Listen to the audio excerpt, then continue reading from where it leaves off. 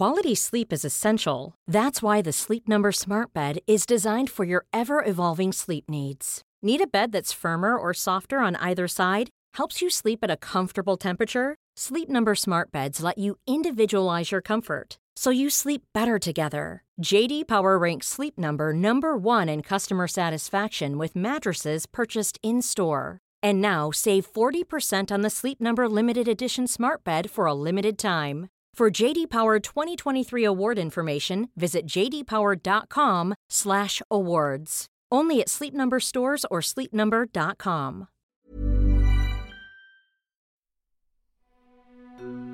Welcome to Move Your Mind. My name's Nick Brax, and this is a podcast where we have real conversations with real people and give real advice. On today's episode, I want to welcome Anne-Therese Gennari. Anne's a speaker, educator, and environmental activist. She's co-founded one of the world's first ethical modelling agencies, Role Models Management, and the online activist community, The Collective. Her podcast, Hey Change, aims to inspire listeners to embrace curiosity and positivity, as well as promoting ethical and sustainable ways of life. As a climate optimist and coach, she helps to lift the narrative around climate conversations so that we can act from courage and excitement and not from fear. Anne-Therese, thank you so much for coming on my podcast. We've had a few really interesting conversations. I've only sort of known you for a short amount of time, but love everything you're doing. You've got an amazing story, and I think we're not going to fit it all into this episode. There's so many things that you have done and are doing, but first of all, I just want to say, thank you again for coming and making the time to have this conversation. Nick, it's an absolute pleasure. I'm so happy to be here and known you for such a short amount of time. We keep saying like, okay, I get you. We're just we're the same kind of person, and I feel like we could talk for hours. So yeah, let's see what we can go through today. But I'm very excited to chat more with you. Definitely, and yeah, it definitely is. It's refreshing to meet people who see the world through a similar lens. So that's been really enjoyable to be able to relate on those things. So before we get into it, are you able to give our listeners just a bit of a background on yourself and sort of where you've come from and basically how you ended up where you are now? Yeah, isn't that always the question? You look back in hindsight and you're maybe like, in a brief, yeah. What led me here? So I'm born and raised in Sweden. I grew up there. I apparently had this drive to move to New York City since I was little. My mom told me when I was 8 years old, I walked into the kitchen and I was like, when I grow up, I'm going to move to New York and work with marketing. And she goes, okay, you do that. But I did, she told me then on my graduation day, when I just received the letter of acceptance to go to take my master's, get my master's in New York City in marketing. She was like, okay, you have been saying this for years. So of course this is going to happen.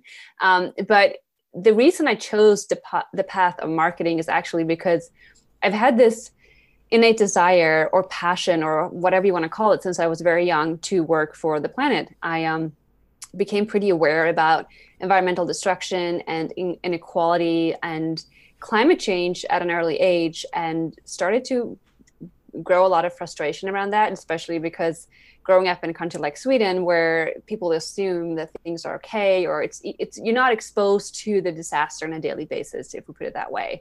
And so me trying to spark action and raise awareness when I was younger, which was right long before Greta Thunberg was around, no one really wanted to listen. It was like, okay, I get it. Like climate change is real, yada, yada.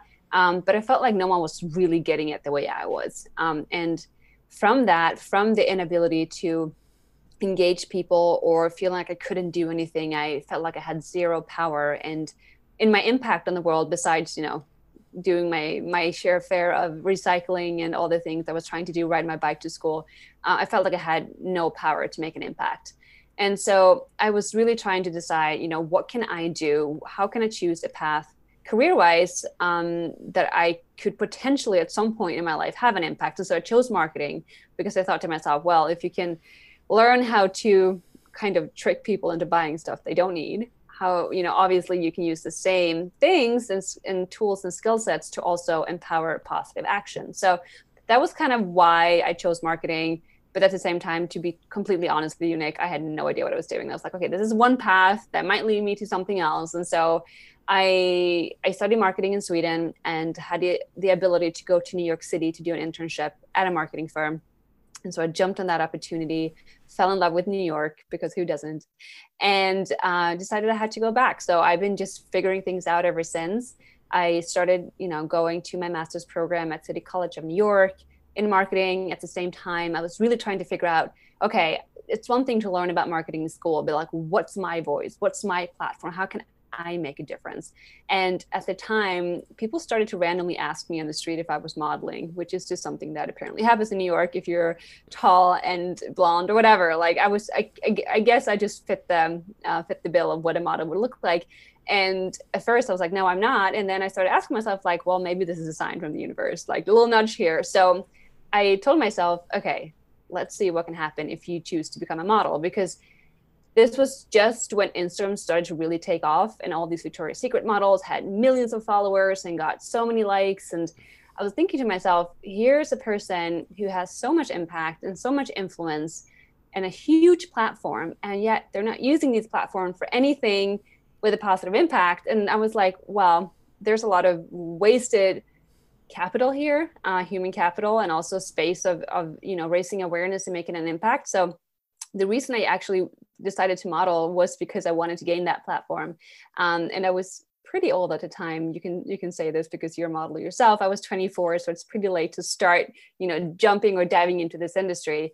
But for some weird reason, I did get signed by an agency and started modeling in New York City as I was going to school, and learned pretty quickly that the industry was nothing like what I expected it to be, or that I thought it would be. And my agents, although I told them, I want to work with companies like, that are working for sustainability and vegan companies and all these things, they're like, okay, yeah, that's cool. But nothing happened from that. Like, they didn't understand what it meant to align me with my, with companies with similar values that I thought would happen if I just spoke up and shared my thoughts and views. And so having modeled for a while, I didn't feel like that was what I was supposed to be doing. And so I quit that too. And I quit school, and I said, okay, you're on a mission, girl. You need to figure this out, because you're going to get kicked out if you don't figure out your visa situation, and you need to make money. And it's like, what can you do? Long story short, I shared my idea of an ethical modeling agency with a few people, got connected with my now business partner. We started Role Models Management early 2017, and I've been running the agency ever since.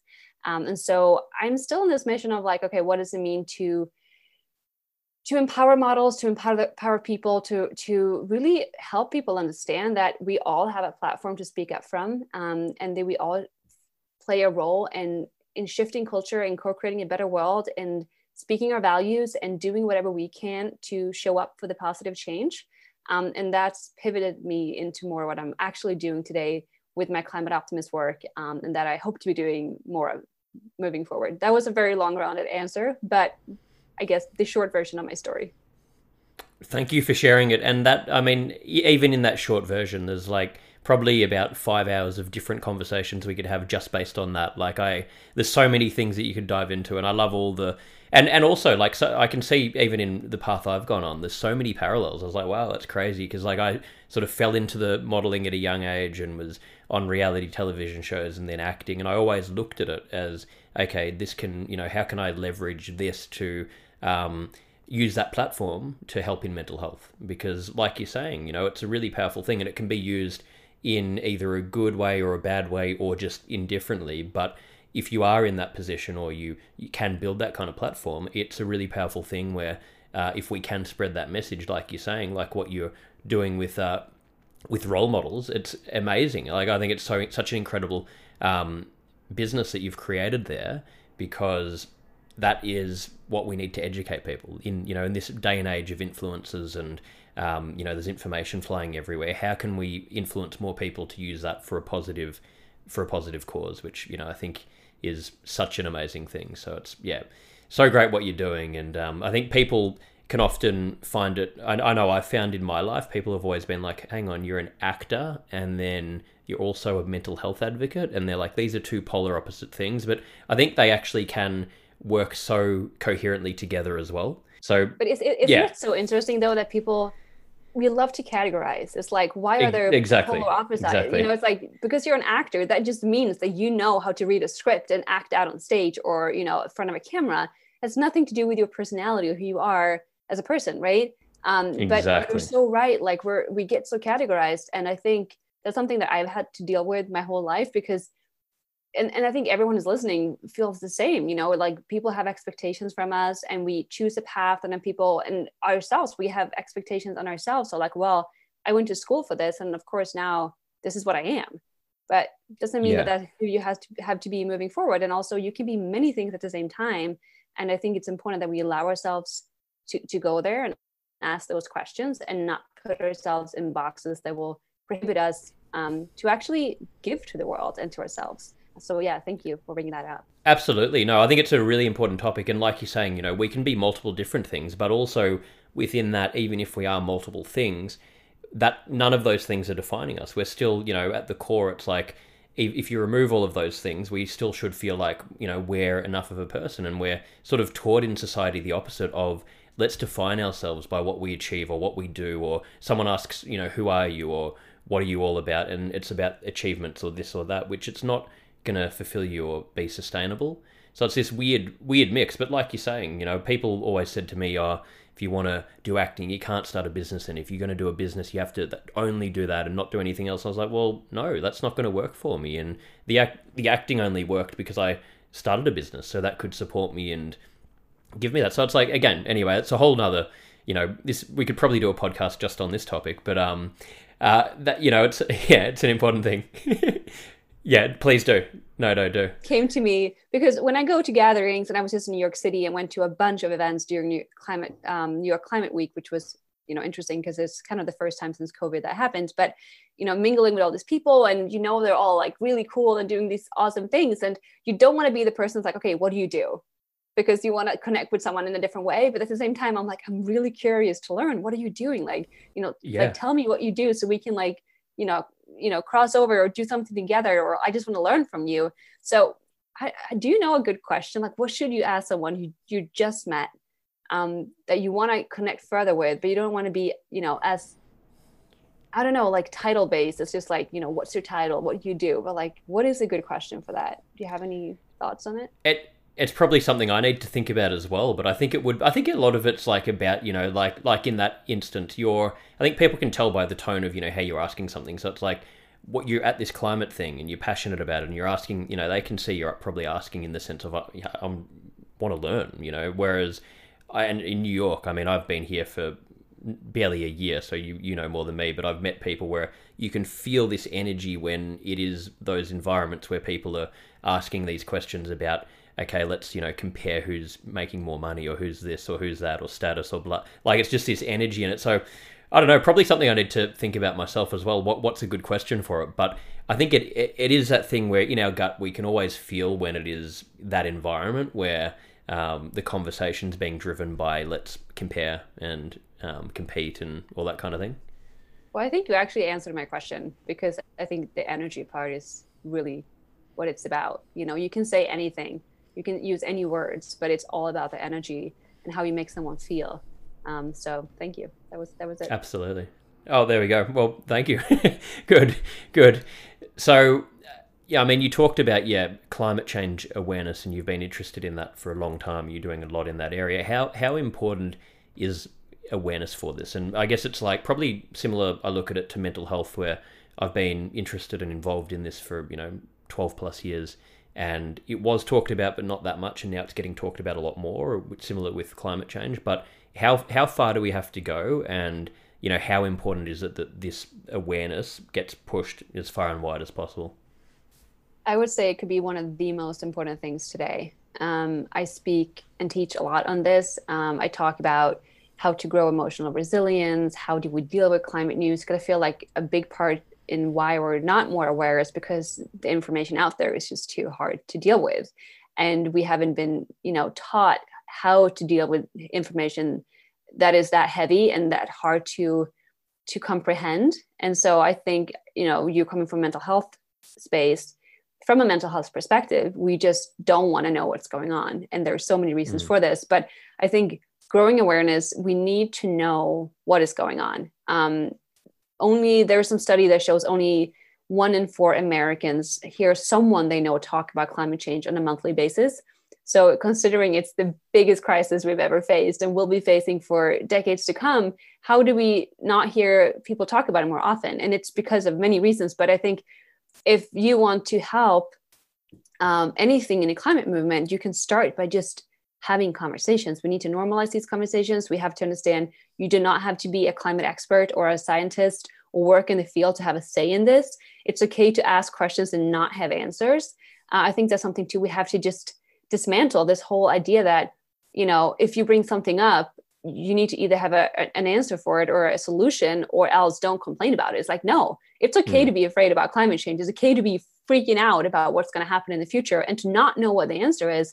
And I think landing in that, like, okay, this is painful. This hurts. This is really scary. And it's okay for it to be that way. Like, I think we always want to find the solution, the short answer to like, okay, tell me something to make me optimistic. I mean, I'm a climate optimist. That's what people know me as. And I get this question often, like, okay, why should we be optimistic? Tell me why I should be hopeful. And I can give you a lot of reasons to that, but I think we need to start with telling ourselves it's okay to not know if this is going to work out or not, because we don't know. And that's the reality of it. But I would say, to your question, raising awareness about climate change and the fact that it's very real. I mean, we just got the new IPCC report, which is the International Panel on Climate Change, that came out, and it said for the first time ever, there is no doubt, no room for doubt at all, that climate change is real and it's caused by humans. So we know this now, like the science is real. Everyone is behind this. So, we need to just continue raising awareness, but there are ways to talk about climate change where it's not putting us in a state of denial and fear and inaction and depression, which is an easy route to go into when you start to learn about it, where finding ways to talk about climate change where like, okay, we need to understand this is real, but at the same time, here are all the things we can do today to make sure that we do everything we can to figure this out. Yeah, and relating it to sort of mental health, I guess it's the same sort of thing where there's awareness, but then a lot of people don't really want to talk about the nuts and bolts of it, or peel back those layers, because as you were saying, it's painful and it can be scary, and but then you've got to confront reality. So we're sort of, society likes to sort of acknowledge things but then put a band-aid on it, rather than really let's actually go and look at this for what it actually is, because only until we do that, we can't go and actually make the long-term change necessary. So we sort of need to. So I love what you're saying with that. And also, this took me many years to figure out, because I started out being what I call an angry activist. That was, in my teenage years when no one else cared, and my frustration grew, and I felt like, we need to do something. Come on, like I just learned this about the fashion industry, and I just learned about this about the food industry, and I thought by just raising awareness and telling people what I knew, they would feel the same. I'm like, okay, like of course we have to get to action, but there's so many reasons why people can't care. They don't have the capacity or the mental capacity or the space or the ability to do all these things that you might feel like it's really urgent. And so I went from the angry activist to having this awakening of like, okay, this is not working. You have to change your approach. Let's be a climate optimist. And then it took me as many years to figure out what being a climate optimist means. And for the longest time, I thought, well, there's a lot of bad news out there. If I can just ignore them to some extent and focus on the good news, and like, what are all the good news or like things that are happening that I can actually pay attention to and spread awareness about? Like, just stay there. Just, pay attention to the optimistic things and be positive and spread that light. The only thing is that you can do that on a conscious level, but the majority of the information that we consume is actually subconscious. And so although you're not paying attention consciously, your body is. And so you do know that things are not great. You do know that things are getting increasingly urgent, and you do know that not enough people are taking action. So how do you deal with knowing that, but not choosing to actually take that on or like take that in? And what I've learned is that your body will just store that inside, where it grows into all things like anxiety and depression. And I've had days when I completely just lost it, and I would be crying for no reason and stressed out. And I was just like a JoJo back and forth and back and forth. And it took me many years of landing in this one understanding, and that is that awareness hurts and that's okay. And I'll say that one more time. Awareness hurts and that's okay. Back to my point earlier, knowing it is going to be painful, but at the same time, if we open up the gates to awareness, we can also see all the beautiful things, and a lot of love and joy and happiness is going to come from being in a state of awareness. But there's also going to be fear and pain and anxiety and sadness. And so I think landing in that space of like, okay, it's okay to not always feel amazing, right? It's okay to have days where like, whoa, I do not know how we're going to figure out climate change. But the more you land in that awareness and coming to the understanding that this is okay to feel this way, and start sharing that with other people, you will realize you're not alone in feeling this way.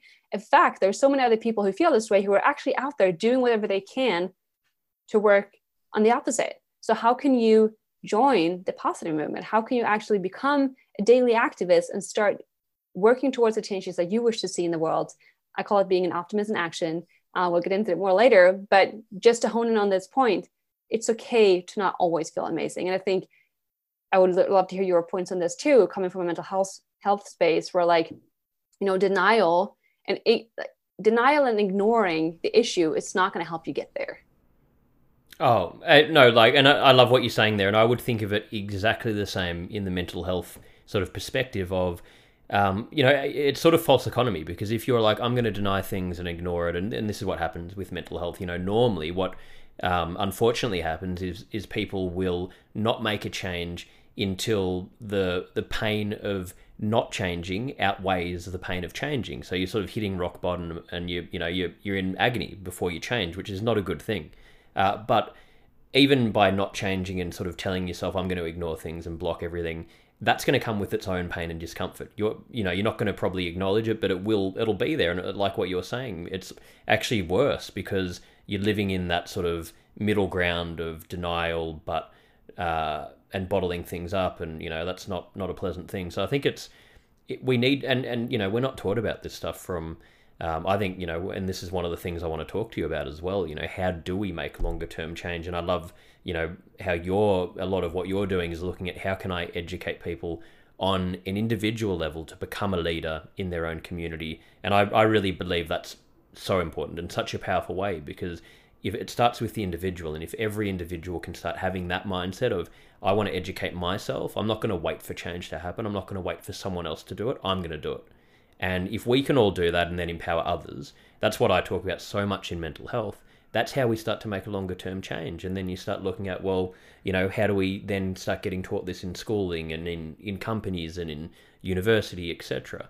So I think that's one of the questions I was going to, ask you with, is that your view with climate change, that we need to really look at it from that standpoint of how do we empower individuals to become their own leaders in doing this? Yes. Yes, you nailed it. There's this quote that I love so much and truly understand these days. Right now, I don't remember who said it, so I'm going to have to come back and you put it in the show notes. But the quote goes, leaders don't create more followers, they create more leaders. And it resonates with me so much, because that's really what you're out to do. As a leader, you want people to learn and be empowered and then become their own leaders in their own life, in their own communities, to the people around them. And when you become a leader, it doesn't mean that you have to go on stage and tell people what to do. That's not what a leader is for me. It's like you gain agency of your own life, and you feel like, okay, I can't impact everything. I can't control everything, but I can control my own world. I can become a leader in my world. And I am very aware of the fact that if we are to have a chance of figuring out climate change, we need to have leaders, the big leaders, like in governments, in companies, in corporations, on board and make the bold actions. We need them to do that rapidly. I'm seeing that shifting, which is good. And we have COP26 coming up in November in Glasgow. This is all great. But, we really need to put pressure on our actual leaders with a title leader to do whatever they're supposed to do to make sure we stay under 1.5% Celsius increase in climate. But back to my point of like being a leader for yourself, I always say that, yes, your individual actions are not going to change the world alone. They will add up alongside everyone else's individual actions. And we have to remember what an incredible power we have in our purchasing power, how we vote with our dollars, and how we vote at the elections, but also how we, again, hold our local officials accountable. But just the small things of like shifting culture, we tend to forget how we are actually the system. We keep saying we need system change. Well, we are the system. How you walk out and how you show up in public, if you go to the store, if you go to the coffee shop, if you just take the bus, like you're all contributing to the system. And you might be the one weird person doing something differently at the beginning, but you are always planting seeds. So if you let's say bring your own coffee cup to the coffee shop and say, hey, can I please have my own? I did this for Nick the other week, so he's like nodding right now. I was gonna say just quickly, but before you finish that impacted me, because I consciously went and said, hey, can I have an actual cup? Whereas normally I might not have even thought about that. So there you go. Yeah, and it's like, we forget that, sometimes it's just literally about making the ask, right? Like I go to Sweetgreen, which is a salad bar in New York City, and they have compostable bowls, but their lids are made of plastic. It might be compostable plastic, but I don't really believe in the whole system. So I try to not use anything disposable if I don't have to. And I go there and I say, okay, I don't need a lid. I might even walk home a few blocks with my salad, but even so, like it can survive a few blocks in New York City air without a lid on it. Like I believe in that. So like, consciously just speaking up, and sometimes they will almost, throw on a lid regardless because they're so used to it. Like it's just a system. So you have to be like, please don't give me a lid, like be really clear on it. But they're like, oh yeah, we're trying to reduce plastic waste. Awesome. So they're usually on board with it.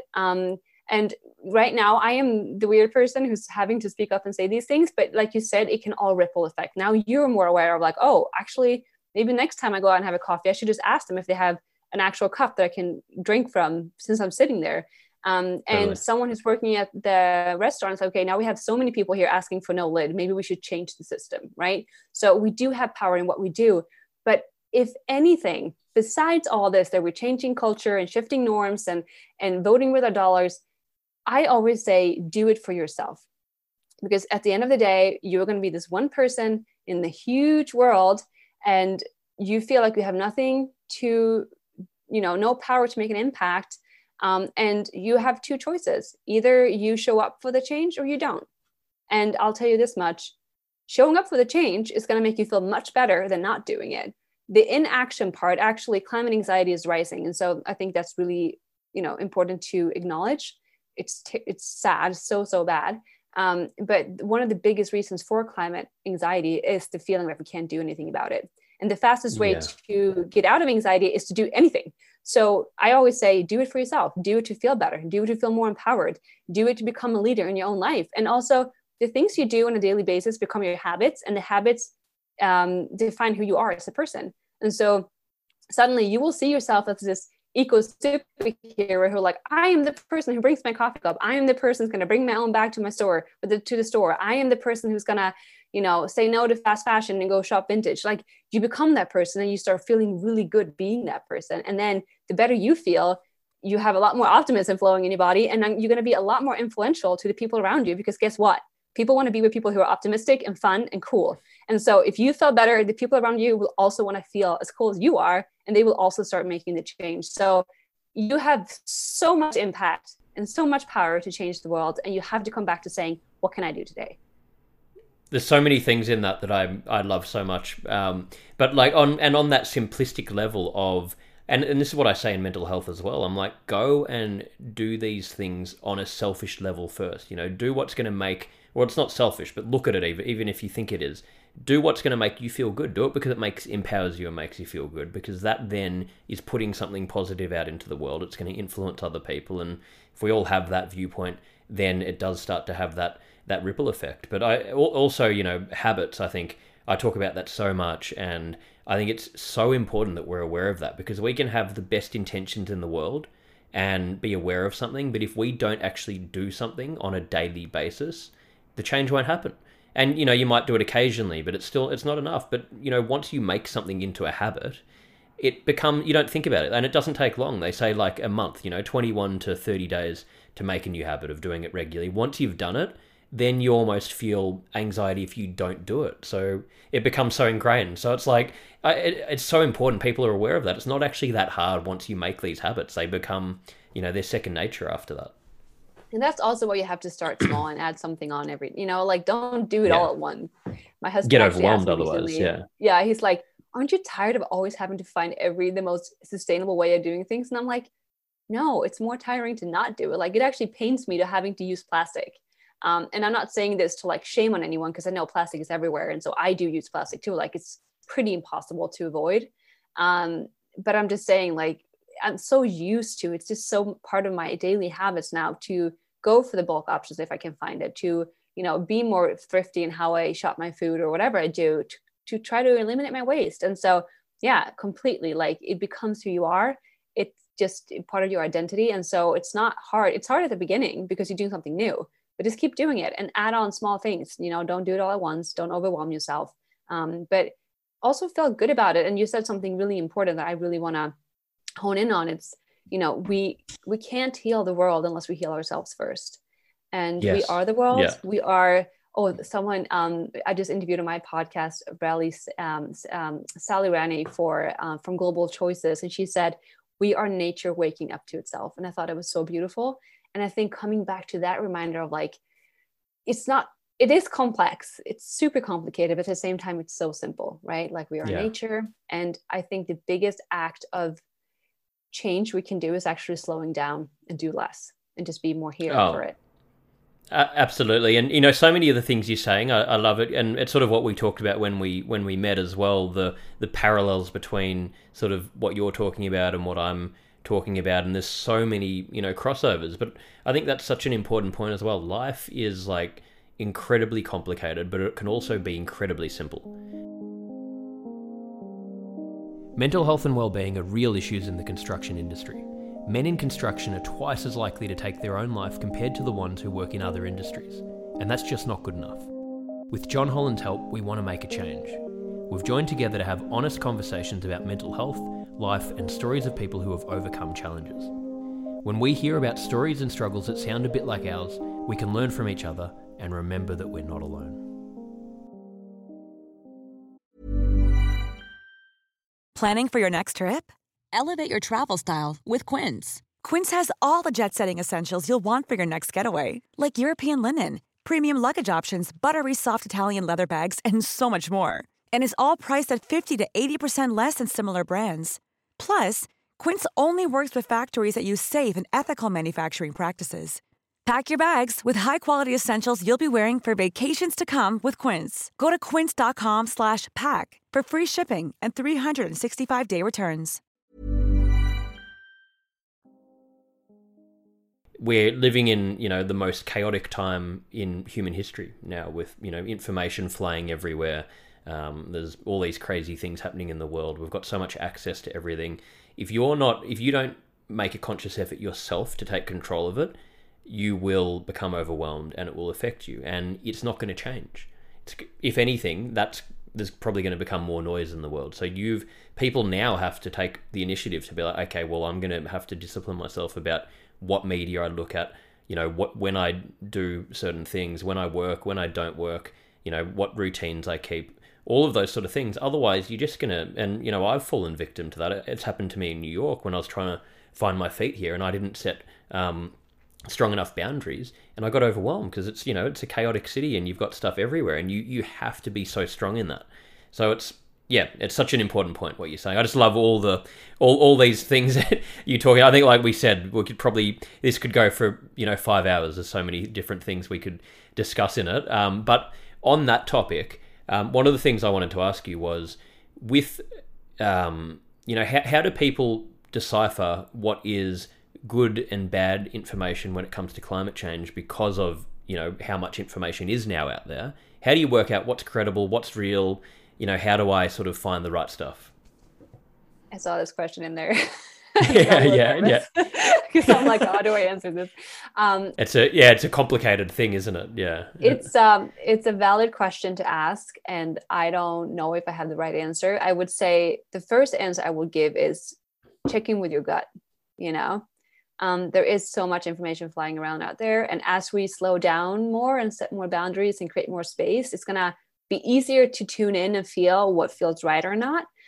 When it comes to climate change, it can be hard to know what feels right because it's all so new and unpredictable. We don't really know. But I would say there's a lot of really credible organizations out there, like obviously the UN. They're on all the social media. So follow the UN on social media. I can tell you their information is correct.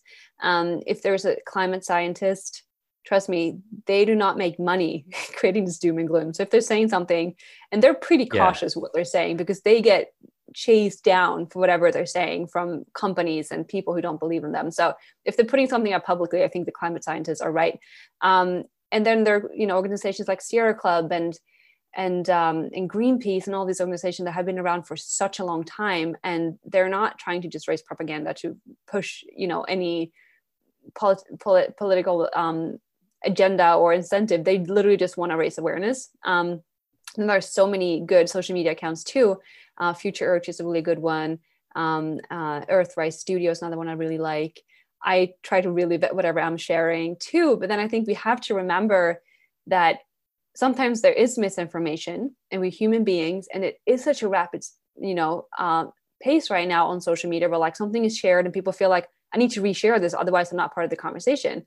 And that's pretty dangerous sometimes, because how easy is it to spread something that isn't true, right? Yeah. And I think we could all agree that misinformation is one of the most dangerous things that we're dealing with right now, because we need to know what's going on so we can act correctly on that. But I would say anything, real news outlet like The Guardian or New York Times, or, a credible news source that really fact check whatever they're sharing on their social media and the media platforms. And also to really, speaks to the fact that it's amazing that these big news outlets actually are talking about climate change. There was a time where they didn't, right? So climate awareness is out there, which is amazing. And I think tuning into yourself and like, does this feel okay? Like if you see someone, an influencer you follow, share something, you're like, that seems weird, or like, this is a really, also opinions, I would say, be a little bit aware, because news is one thing, science and facts is also one thing. But when people have very strong opinions and tell you what you should think or what you should do, I would always just check in and say, okay, but does this really resonate with me? Like maybe there's something else behind this that I haven't checked, or don't know about, or, why is this person doing this? Like maybe their story isn't shared the right way. Maybe there's actually something good coming from this, and we shouldn't be so quick on just judging everyone. I feel another thing I need to just mention real quick is eco-shaming. Like we are so fast on judging and pointing fingers, and someone's trying to do the right thing, and then we get after that person and say like, well, you're not doing enough, or that's not right. And it's like, it's exhausting, right? So I think being more acceptive of what people are trying to do, and to cheer on improvements and people are trying to do better, but of course at the same time hold people accountable and make sure there isn't just a ton of greenwashing. But cancel culture is a real thing, so to be aware of that. But to answer your question, anything credible like the UN, Greenpeace, Sierra Club, and then of course any big media outlet like the New York Times, The Guardian, Forbes, like anything that they have fact check whatever they're putting out there. Yeah, no, so much in that answer, and I think that gives a lot of really good information around that. And going back as well to what you said earlier, I think is just so important to reiterate. I love what you were saying about how being a leader is about how we influence the other, how we empower other people, not about how many people we can just spread a message to or tell what to do. And I think it's in this world where it is influencers and about how can I just get more people following me or whatever it is. Moving sort of away from that, and if you have a big following, great, but if you're trying to build a following just for the sake of building a following, it's unlikely that's going to sustain in the future anyway. Like I think if you do things really, it's like building a house. If you do it, build a solid foundation and do it for the right reason, it's going to last the test of time. So it's sort of going back to do things, properly, incredibly, and for the right reason, and then you'll have more longevity in, getting that out there anyway. I think it's a really important thing. Yeah, and the biggest impact we do have is actually, to the people we already know in a close circle. And the biggest shifts happen in our homes, in our hearts. So if you want to have a real impact and make a positive change in terms of climate change, in the direction we're heading into, start talking about it at home. You don't have to create a massive social media following to have an impact. You'll have a much bigger impact just talking to the people that already know you. Yeah, I love that. I think it's so important. Everyone can make a change. So I've got another big question for you here. You've probably seen this one as well. What are some of the implications on the planet if we don't start to make these changes? What are a few things that it's leading to? Okay, so just to make it clear, I'm not a scientist or an expert. I'm just a nerd who have been, wanting to know this for a long time. Well, the scary thing is that we don't really know exactly what's going to happen, right? Like we are racing towards what's called tipping points, and that's a threshold in the state of the climate or the ecosystem where once we pass that threshold, there's no going back. So, for example, all the Greenland's ice is melting. That's a threshold, and once the ice is gone, I just learn to like the obvious, we can't grow more ice, right? We can grow more trees, but we can't grow more ice. And so once the ice is gone, it's gone. And the sea level rises from that is going to be, unbelievable. Like major cities, the most of the world's biggest cities that are coastal cities will be underwater. So just think about that. Now I'm not going to get the numbers straight, but I think in 2030, we're looking at 1 billion. Actually, don't quote me the numbers here, but the refugee crisis, and I wish I had the numbers up, but the refugee crisis is gonna be exponentially worse because as the climate changes and big parts of the earth that are right now inhabited by millions of people will be inhabitable in a near future, like mid-century, because of heat. So even if you just step out for 10 minutes, you can actually die from it. So once areas of the world get that hot, they're gonna have to migrate. There's not gonna be, first of all, you can't live there. Secondly, there's no food or water because it's so dry. And so just think about all these people having to get up and go, where are they going to go? And so if you think the migration crisis is, the immigration crisis is bad today, it's going to get exponentially worse with climate change. And then there are small things, just the fact that the winters are getting warmer. So bugs and insects that usually don't survive the winters are now surviving the winters, and they're killing fauna. And trees, and interrupting the ecosystems, and the desertification from the fact that we are killing the soil at a rapid speed, which means that it can't take up water, it can't grow as much food, which also pushes people to having to migrate to different parts of the world. A lot of the wars we're seeing are actually a cause of climate change because people had to migrate and end up in cities where they don't belong and they have no home, and they've been farmers their whole life. So what again, like I'm talking about Syria now, for example, where a lot of farmers had to move. And I'm trying to think about, like, there's so many things, obviously, like we should know that 90% of global warming has been absorbed by the oceans. So we keep measuring temperature rise in the atmosphere, which is accurate to know about, but the temperature rise in the oceans is so much worse. And as we're shifting the climate in the ocean is getting more acidified, we're killed about, I think, 50% of all marine life. And so with less marine life, there's less oxygen being created in the oceans. We're overfishing in the oceans too. So all this disruption in the oceans changed the currents in the ocean, which directly affects the weather above water. And so all these intensified storms that we are experiencing right now, it's directly caused by climate change because warmer oceans create more intense, actually affects the jet streams. So the jet streams used to be like kind of solid waves just going across the globe like this. And now if you're not watching a video, you don't know what I'm saying, but like they were like just waves going across the globe. And now they're becoming like so interrupted, like sometimes they stall and they just keep circulating. So for example, we have much heavier rainfall. We can have storms that just keep stalling for days, although they usually just pass for like a day or so, or even weeks sometimes. All the flooding we have had this summer, all the drought, the fact that Texas had freezing weather last winter, these are all causes of climate change. And I hate to say this, but I have to, because we talked about awareness early on.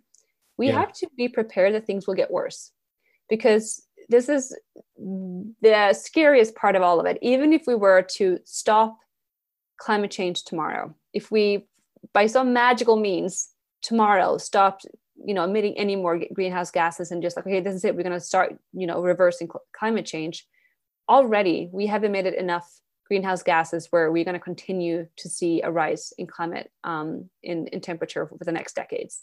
So that tipping point is already reached. There's no going back from that, which means that even if we are taking the right steps, we are taking the right action, we are actually heading in the right direction in terms of what we can do, we will not see those results right away. It will seem and appear as for a decade or so that things are getting worse, because they will be getting worse. But we have to know that so that we can remember that although we're not seeing the results, we have to keep doing whatever we can to reverse this, because we can reverse it, which is, I think, the most important thing we need to know is like, there are scientific proof that we can do this. We have the technology, we have everything we need to know. We just have to find the willpower and the courage to do it. So with that said, the future, if we don't figure out climate change, is unbelievable beyond imagination. Like, we don't even know what kind of, catastrophe we'll have upon us in just a few decades. That's terrifying. At the same time, things will get worse. We can't control that. We already reached that point where like we have, there's no going back from that. At the same time, too, there is so much we can do, and we can figure this out. And the game is not over, it's game on. So we have to just remember that as we continue to take action. Yeah, no, thank you for explaining that. And I think it goes back to what you were talking about at the beginning, where it's about being, finding that middle ground where let's be optimistic about it and look at, okay, where we're at right now, we can't change. And yeah, it's scary to acknowledge it. And it's pretty crazy to really think about, isn't it? But let's acknowledge that. And even if it is scary, let's realize what we're dealing with and then be positive about, what we can do to make a change in this moving forward, because that's all we can really control. We can't control, what's already happened, but we can, make a change now and improve things for the future. So let's be optimistic about that and really do everything we can to make that a reality. Yeah. And this is something I want anyone who's listening to ask themselves every morning, like, what other options do we have? Right? Like, do we not want to figure this out? Like, do you want to bring a child into this world?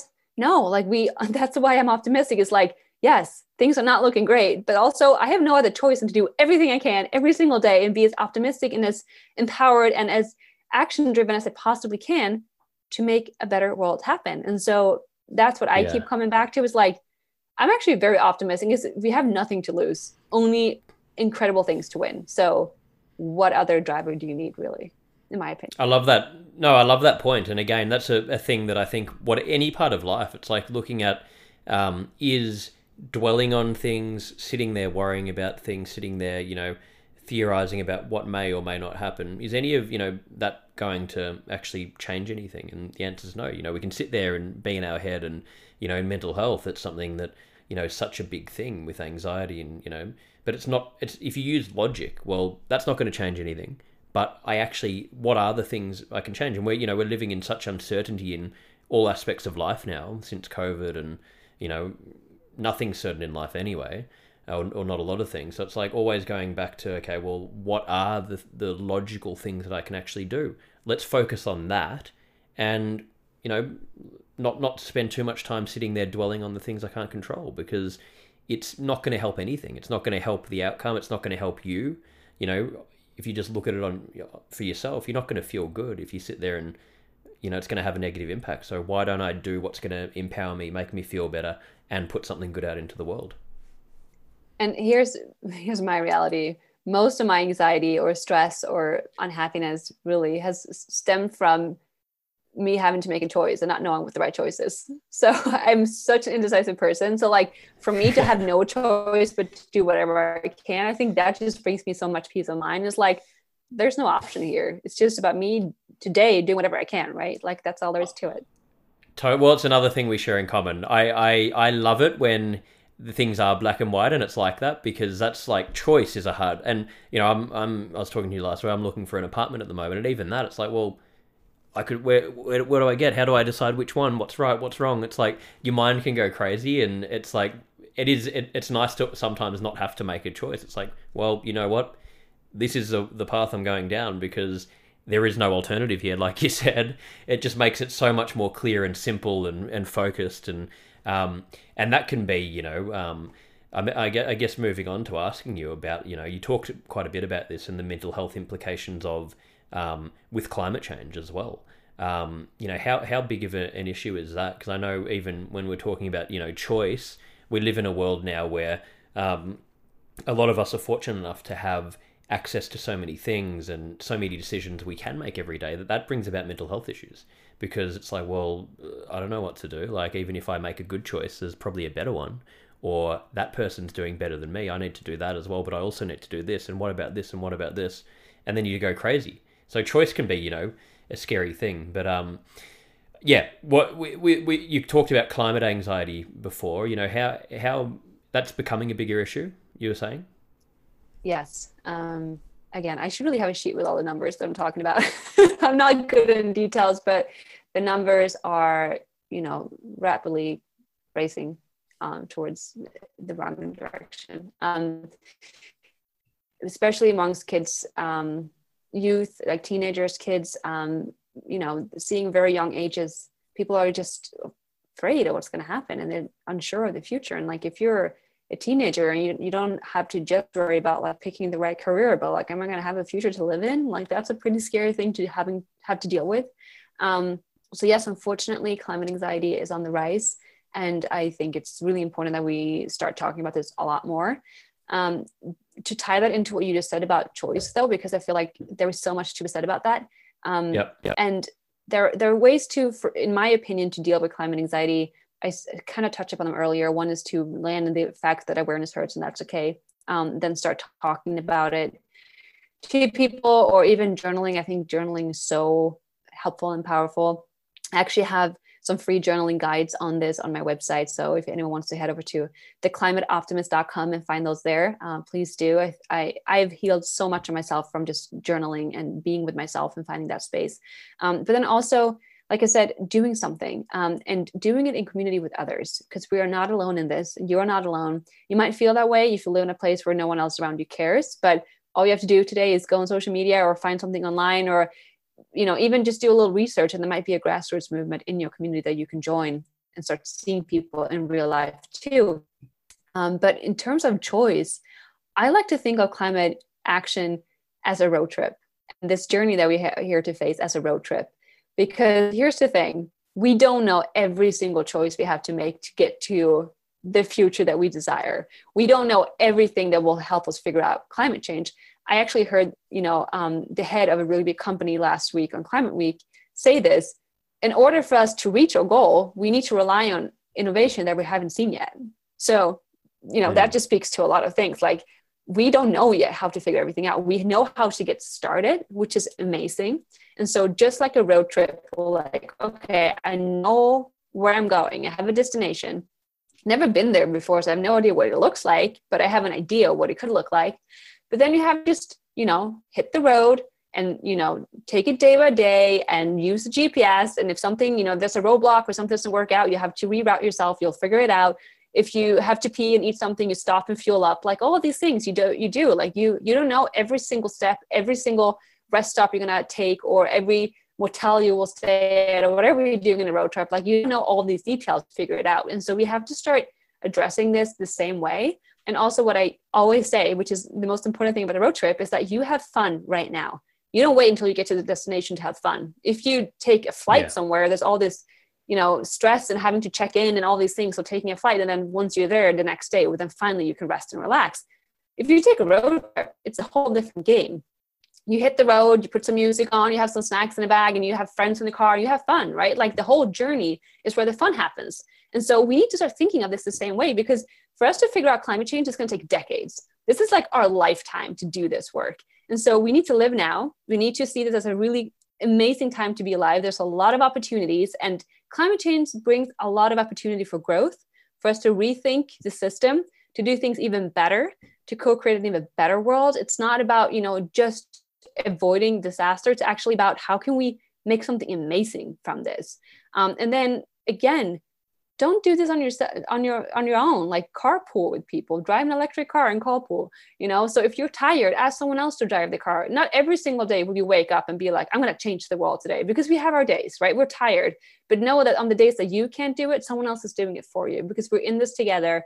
We're going on this journey together, and we will have fun, and we will, make mistakes. We will run out of gas. We can fuel up again and keep going.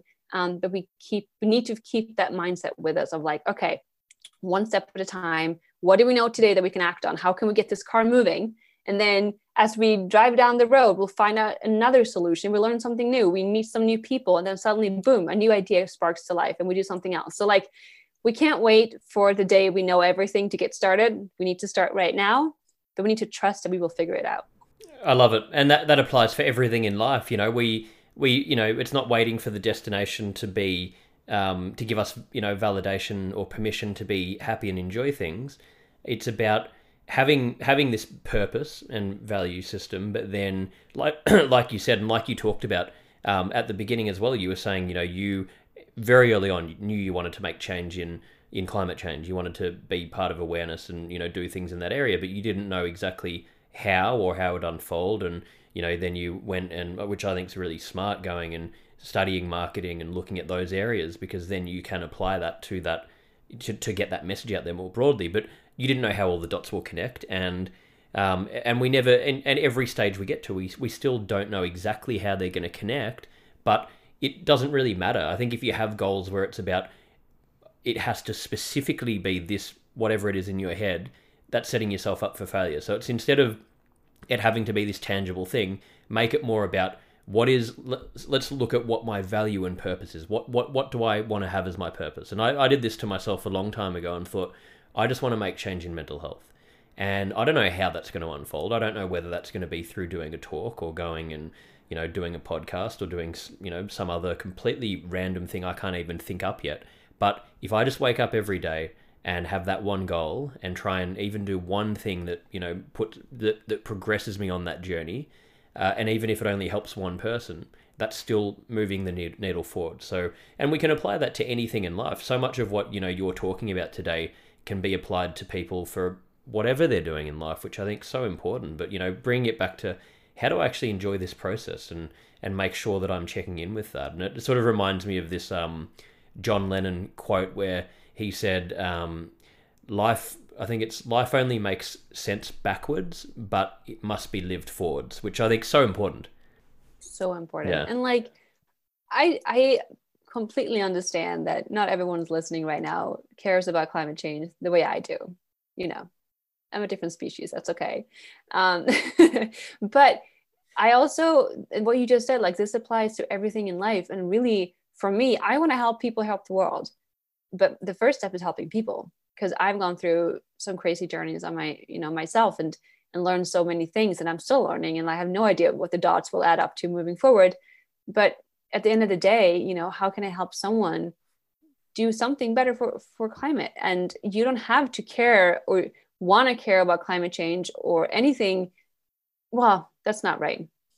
I think what people will start to realize, no matter who you are, what you care for, what your passion is, you care about climate change, because whatever you do, you're going to get affected by climate change. So we all care about the future, right?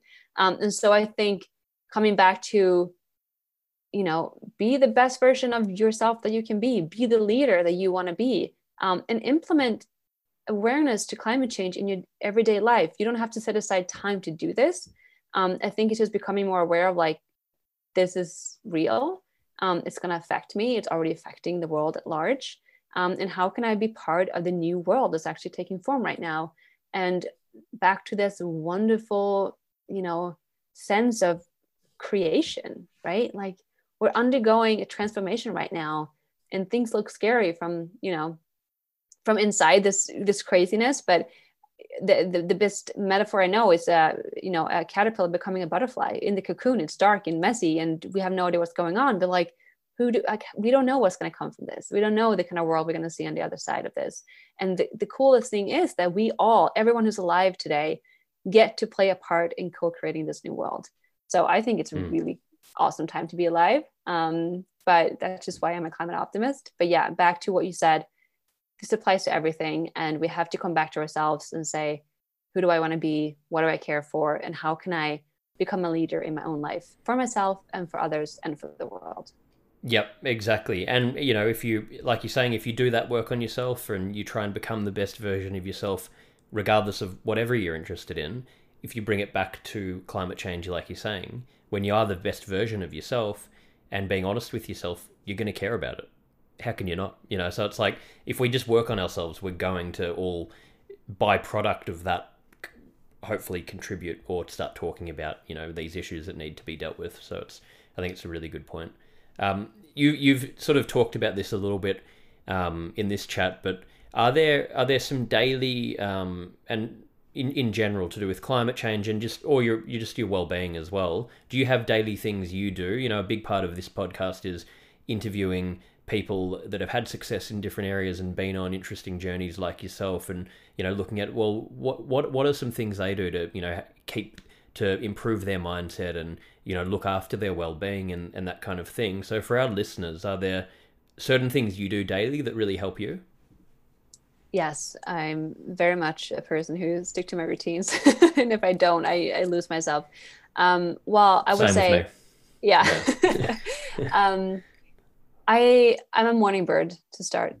So I love getting up early, like 4:45, 5 o'clock. Oh, wow. Yeah, I love being up before anyone else. So I spend the first hour writing, because for me, I've always been writing, and it's just part of my creativity that I want to keep alive. Doesn't mean I had to do anything with my writing. I am writing a newsletter these days that goes out weekly, but just writing because it helps me stay, connected with myself. And I do my best writing in the morning. So that's the first thing I do, with some coffee. And then I go for my walk. I go for walks every morning.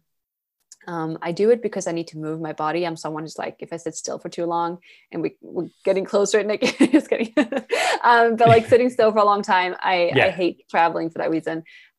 Drives me crazy. So for me to stay in my flow, to stay creative, to stay, productive, I need to move. So I go for walks probably 3 times a day at least. That's why I also love living in a city like New York, because no matter what you do, you're going somewhere, you're walking somewhere. So it just really fits into my daily routines.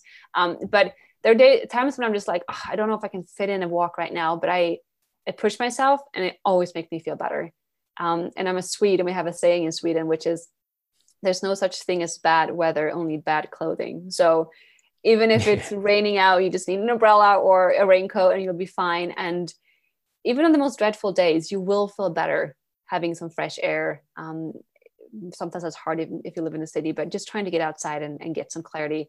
So there are things that I do. It's movement and some sort of, connection with nature if I can, as much as I can. And I just started doing yoga, which I've been wanting to do for almost 10 years. And it's already changed my life significantly. And I try to meditate, but it's it comes and goes. For me, being on those walks is meditative for me. But I also try, and this is something that I've been really trying to practice better for the past few years, which is being more just present in all moments of my life and to have more fun. Honestly, I'm such an overachiever, and I'm really hard on myself. And, I am someone who just needs to be busy. And, in all of this though, like, what are we doing if we're not having fun? So trying to find joy in all the moments, anything you do can be fun if you find some sort of angle to make it fun. So bringing more joy to my day and being more just present and noticing all the things all the time is what I do to keep myself optimistic and sane. And I guess I'll just plug real quick too, because a question I get asked a lot being a climate optimist is, optimism isn't real. And, what does it mean to be an optimist for you? And I always say choosing optimism is not enough.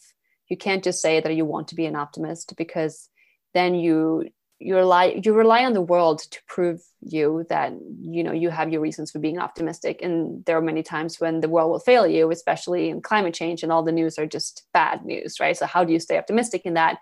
But being an optimist, in my opinion, is about creating optimism. You have to be an optimist in action. So the only way to truly be an optimist is to choose to be that change and create your own optimism and to fuel your own optimism from within. And so that's what I also do. What can I do today? Even if it's just one small thing that is, bringing the future that I want to see closer, and making me feel like I'm having a positive impact on the world. Yeah. Well, thank you for sharing all of those. I think there's so many good ones in there. And when it comes to, you were talking about being just more aware moment to moment, I think that's a really good point, because mindfulness and meditation and all these things are talked about, and they've sort of gone in so many different directions, and it can almost be overwhelming. But at the core, all of that stuff really is designed to just do one simple thing and train your mind to be able to just be present and focused on one thing at a time. So if you can be aware of that on a day-to-day basis, then just try and bring yourself back into that. That is really the core of what it's trying to do. And I love what you're saying about movement as well. That's where even the name Move Your Mind came from, just because I think it's insane the how much of a benefit, we're meant to be moving, our bodies are meant to move, and same thing for me. I can be getting in my head, sitting there, working, and I'm sort of can't get clarity, and then you just literally get up and walk for 5 minutes or do something, change your environment, get moving, and your mind opens up and you're thinking creatively again, you solve the issue. And it's just so important, such a simple thing for us to do, but we often, forget to do these simple things because we get caught up in whatever it is we're doing. So it's really just having that awareness, which I love everything you said there. So one thing I just want to plug, because it made me think of this, and this is a challenge for everyone who's listening. Something that we all need to do, which we tend to dread, but I think it's actually a wonderful opportunity to practice this, is when we do our dishes. I happen to love doing dishes because it forces me to do nothing else and for my brain to just come back to myself. And you can do this without having to pay attention to how you're doing your dishes, right? Like it's just about scrubbing the dish and using water or whatever. And it's a great opportunity to create that little space of awareness in your day. And so next time you're doing dishes, although you happen to be someone who hates doing dishes, I challenge you to move your mind to a place where you actually enjoy doing dishes. And so it's a practice. But I think it's something that we can practice daily, because we do dishes daily, hopefully. And you'll get better at actually bringing that awareness to your everyday life. So yeah, I would say that.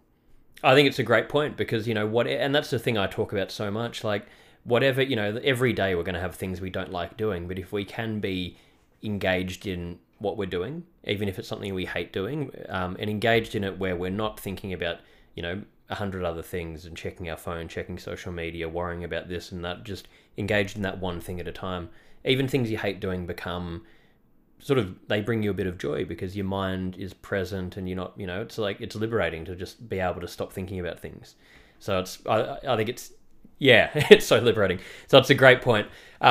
So we finish up every episode with these 5 questions. So these are can be short answers, or hopefully not going to be anything too crazy, but just whatever comes to mind for these. But before I go into that, I think you mentioned earlier, but we'll put this in the show notes. But if people want to learn more about you and what you're doing, where can we send them? I would say go to theclimateoptimist.com. That's my website where I've linked everything else I'm doing.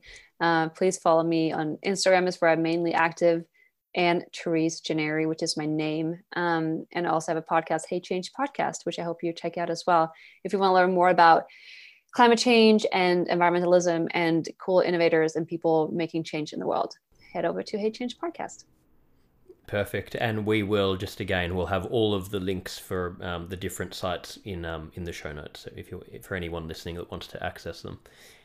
So final questions. The first one of these 5 questions is, what is the best childhood memory that comes to mind? Or one of them? Oh my God, you're going to think I'm such an eco nerd, but I had this tree on this plot of land right next to me. It was a beautiful tree, and I used to climb up it and just sit in this tree until the sun came down. I love that. For dinner. That's my memory. That's so good. I love it. Simple things like that that's what's good about, child. And I think it's good because it reminds you, like, I was in Vancouver recently and I was just sitting looking at a mountain, and I had this thought where I was like, well, this cost me nothing to do this, and it's bringing me more joy than any, even if I became a billionaire, no amount of money, this is available to everyone right now, and it's just like making me feel so good. And just reminding ourselves of that, it's like all this stuff's there, all the best things are there available to everyone. So I love that. What do you think is one of the biggest burdens on mental health in society at the moment? This is a big question. That's a big one. Yeah. Biggest burden. I think comparison, which is only, accelerated with social media, but we're always comparing ourselves to our peers and the next person, and competing, even if it's just competing with ourselves, feeling we have to be someone or be somewhere and do something special, having more followers and more likes. And, we're wasting so much time and space there, like hating our bodies, hating ourselves, hating our hair, whatever it is. It's like, we are divine beings in a beautiful world. And that's what we got to remember. I agree with you. I think that's probably the biggest one, where it's never ending, and it's taking us away from being able to experience and enjoy what's in front of us. It's crazy. Do you see things in that area improving, or do you see a bit of both? Sort of. I think a bit of both. I mean, because of social media, it's getting worse, and we are just more access to comparing ourselves, not to just to, whoever's at school, but to like the whole world, right? Young people are being on TikTok. I'm an old person, so I'm yet to like get active there. But, there's so many ways to compare yourself, and there are filters and stuff. But I think also at the same time, you are seeing this movement of, authenticity and transparency and rawness. And we are not just relating to fake people anymore. We want to see the celebrity behind the facade, and we want to know people on a deeper level. And from the fashion, like the work I'm doing with role models, being an agent and talking to casting directors and clients, like almost every client these days, every brand is looking for people with real stories. They want real mothers and real athletes and real, mental health advocates. Like they want real people, because people want real people. Those are the people that we can relate to. So I think we're seeing it, going in both directions. But I think it's again back to self. What am I doing in this space? And how much am I hating myself for no reason? How much am I comparing myself to other people? And how much can I try to come back to just, finding what's unique and beautiful about me? I love that answer, and completely agree with everything you said there. So 2 more questions here. What would you say is your personal definition of happiness?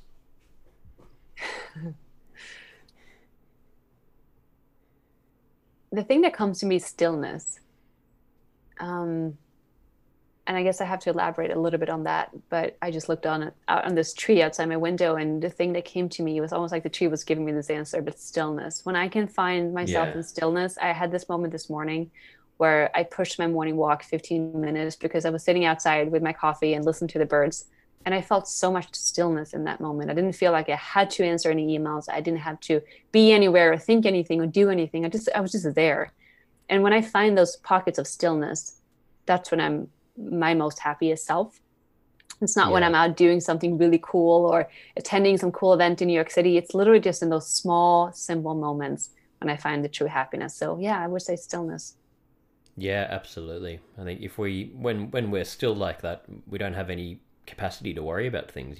You're there experiencing something and enjoying it for what it is. So I think it's, and that's what happiness is. It's, peace of mind. It's not about stimulation or achieving things or needing to, constantly do things. That's sort of just that stimulation. So it's about, how can I just be still and present and have that peace of mind?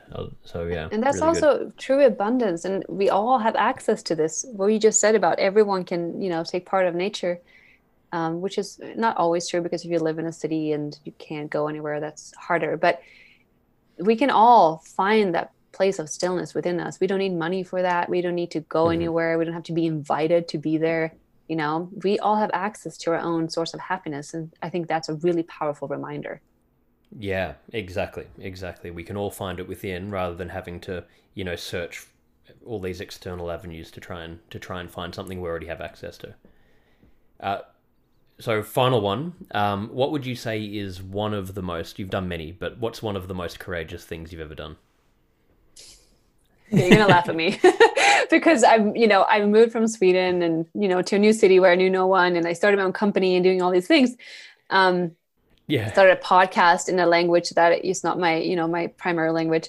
But the scariest thing I've done is going on a runway as a model in heels, because I hate heels. I'm tall. And so growing up, I was trying to avoid heels as much as I could. And then suddenly I decided to be a model, and I didn't think about the fact that, okay, now they're going to put you on runway with heels on, and having to walk out on that stage was heartbeat moment. So that's probably one of my proudest moments, honestly, because I overcame that fear. And it's a silly thing, like who cares? But I think it's just a reminder for anyone that we need to face our fears, because we grow as people when we do. But that's probably, I would say that. I love that. I love that. It's a great finishing. And again, facing fear, I talk about that so much, and it's different for everyone. Something that one person's afraid of, someone else might be able to do with their eyes closed, and then, vice versa. So it's like everyone has their own things that we're comfortable and uncomfortable with. And sometimes doing things, even if it's not something, that we want to pursue our lives doing long term, it's more about let's just move out of our comfort zone, because that helps you grow. And I think, I love that point. So I want to say to you, thank you so much for making the time to come and talk to me today. I think we could probably talk for a lot longer about all of these different things. There's so many different sort of topics to go into, but I love everything you said. I think it's really inspiring what you're doing. Your story is incredible.